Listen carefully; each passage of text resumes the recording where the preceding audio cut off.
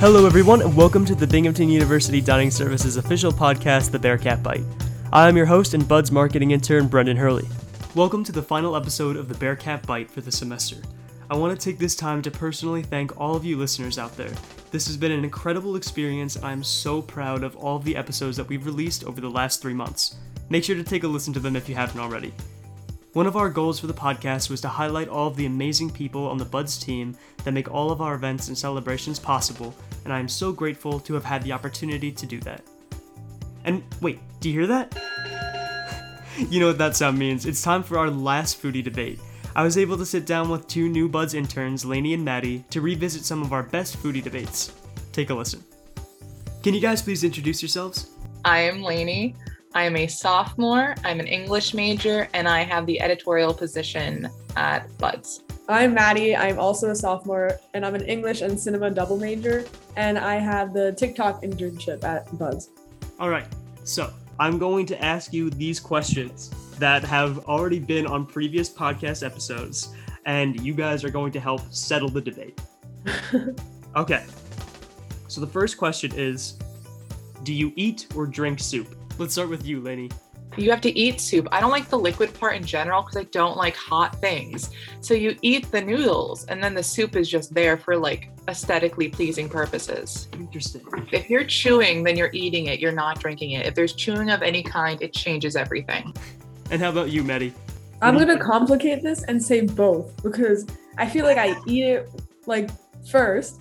And then when there's only soup left, I'll drink it because I'm crazy. I love broth. I think it's so good for whatever reason. So I'm going to say both. What is the best way to eat a sandwich? Do you cut it diagonally or in half? Is that even a question too? It has to be diagonally. Diagonally is more fun. Absolutely. If you cut it in half and it's not as fun, it doesn't look like playful stuff. It's just a half of a sandwich. I'm going to show you guys right now. I cut my sandwiches into 4 squares. Whoa! Instead of 2. That way it lasts longer. There's more pieces. 4 squares? But I do think when I imagine sandwiches, I think diagonal cutting. Wait. So I don't know why I do that. I'm just but rude, I guess. if you're cutting it into 4 squares, then doesn't that technically mean that you have a bunch of 4 things sandwiches. You have 4 sandwiches. It's like now. a little tea time with your sandwiches. All right, moving along. Here we go. This is a big one. Is a hot dog a sandwich? No, it's not a sandwich. It's not. I'm very passionate about this topic. It's not a sandwich. You can't pretend it's a sandwich. Why not? No, for multiple reasons. One of which being it doesn't close all the way. Like the bun is like a U shape, and I feel like a sandwich has to have like containment. Like a cheeseburger or hamburger, I'd say that's a sandwich because there's one on top of the other and it contains the insides. A hot dog is like a U, and a U doesn't count as containing the insides. Maddie, what are you thinking? Is a hot dog a sandwich? I usually say yes, but I think Laney convinced me because it is open. Like, that makes sense. And a hamburger, yeah, I think if a hot dog is in normal sandwich bread, then it's a sandwich.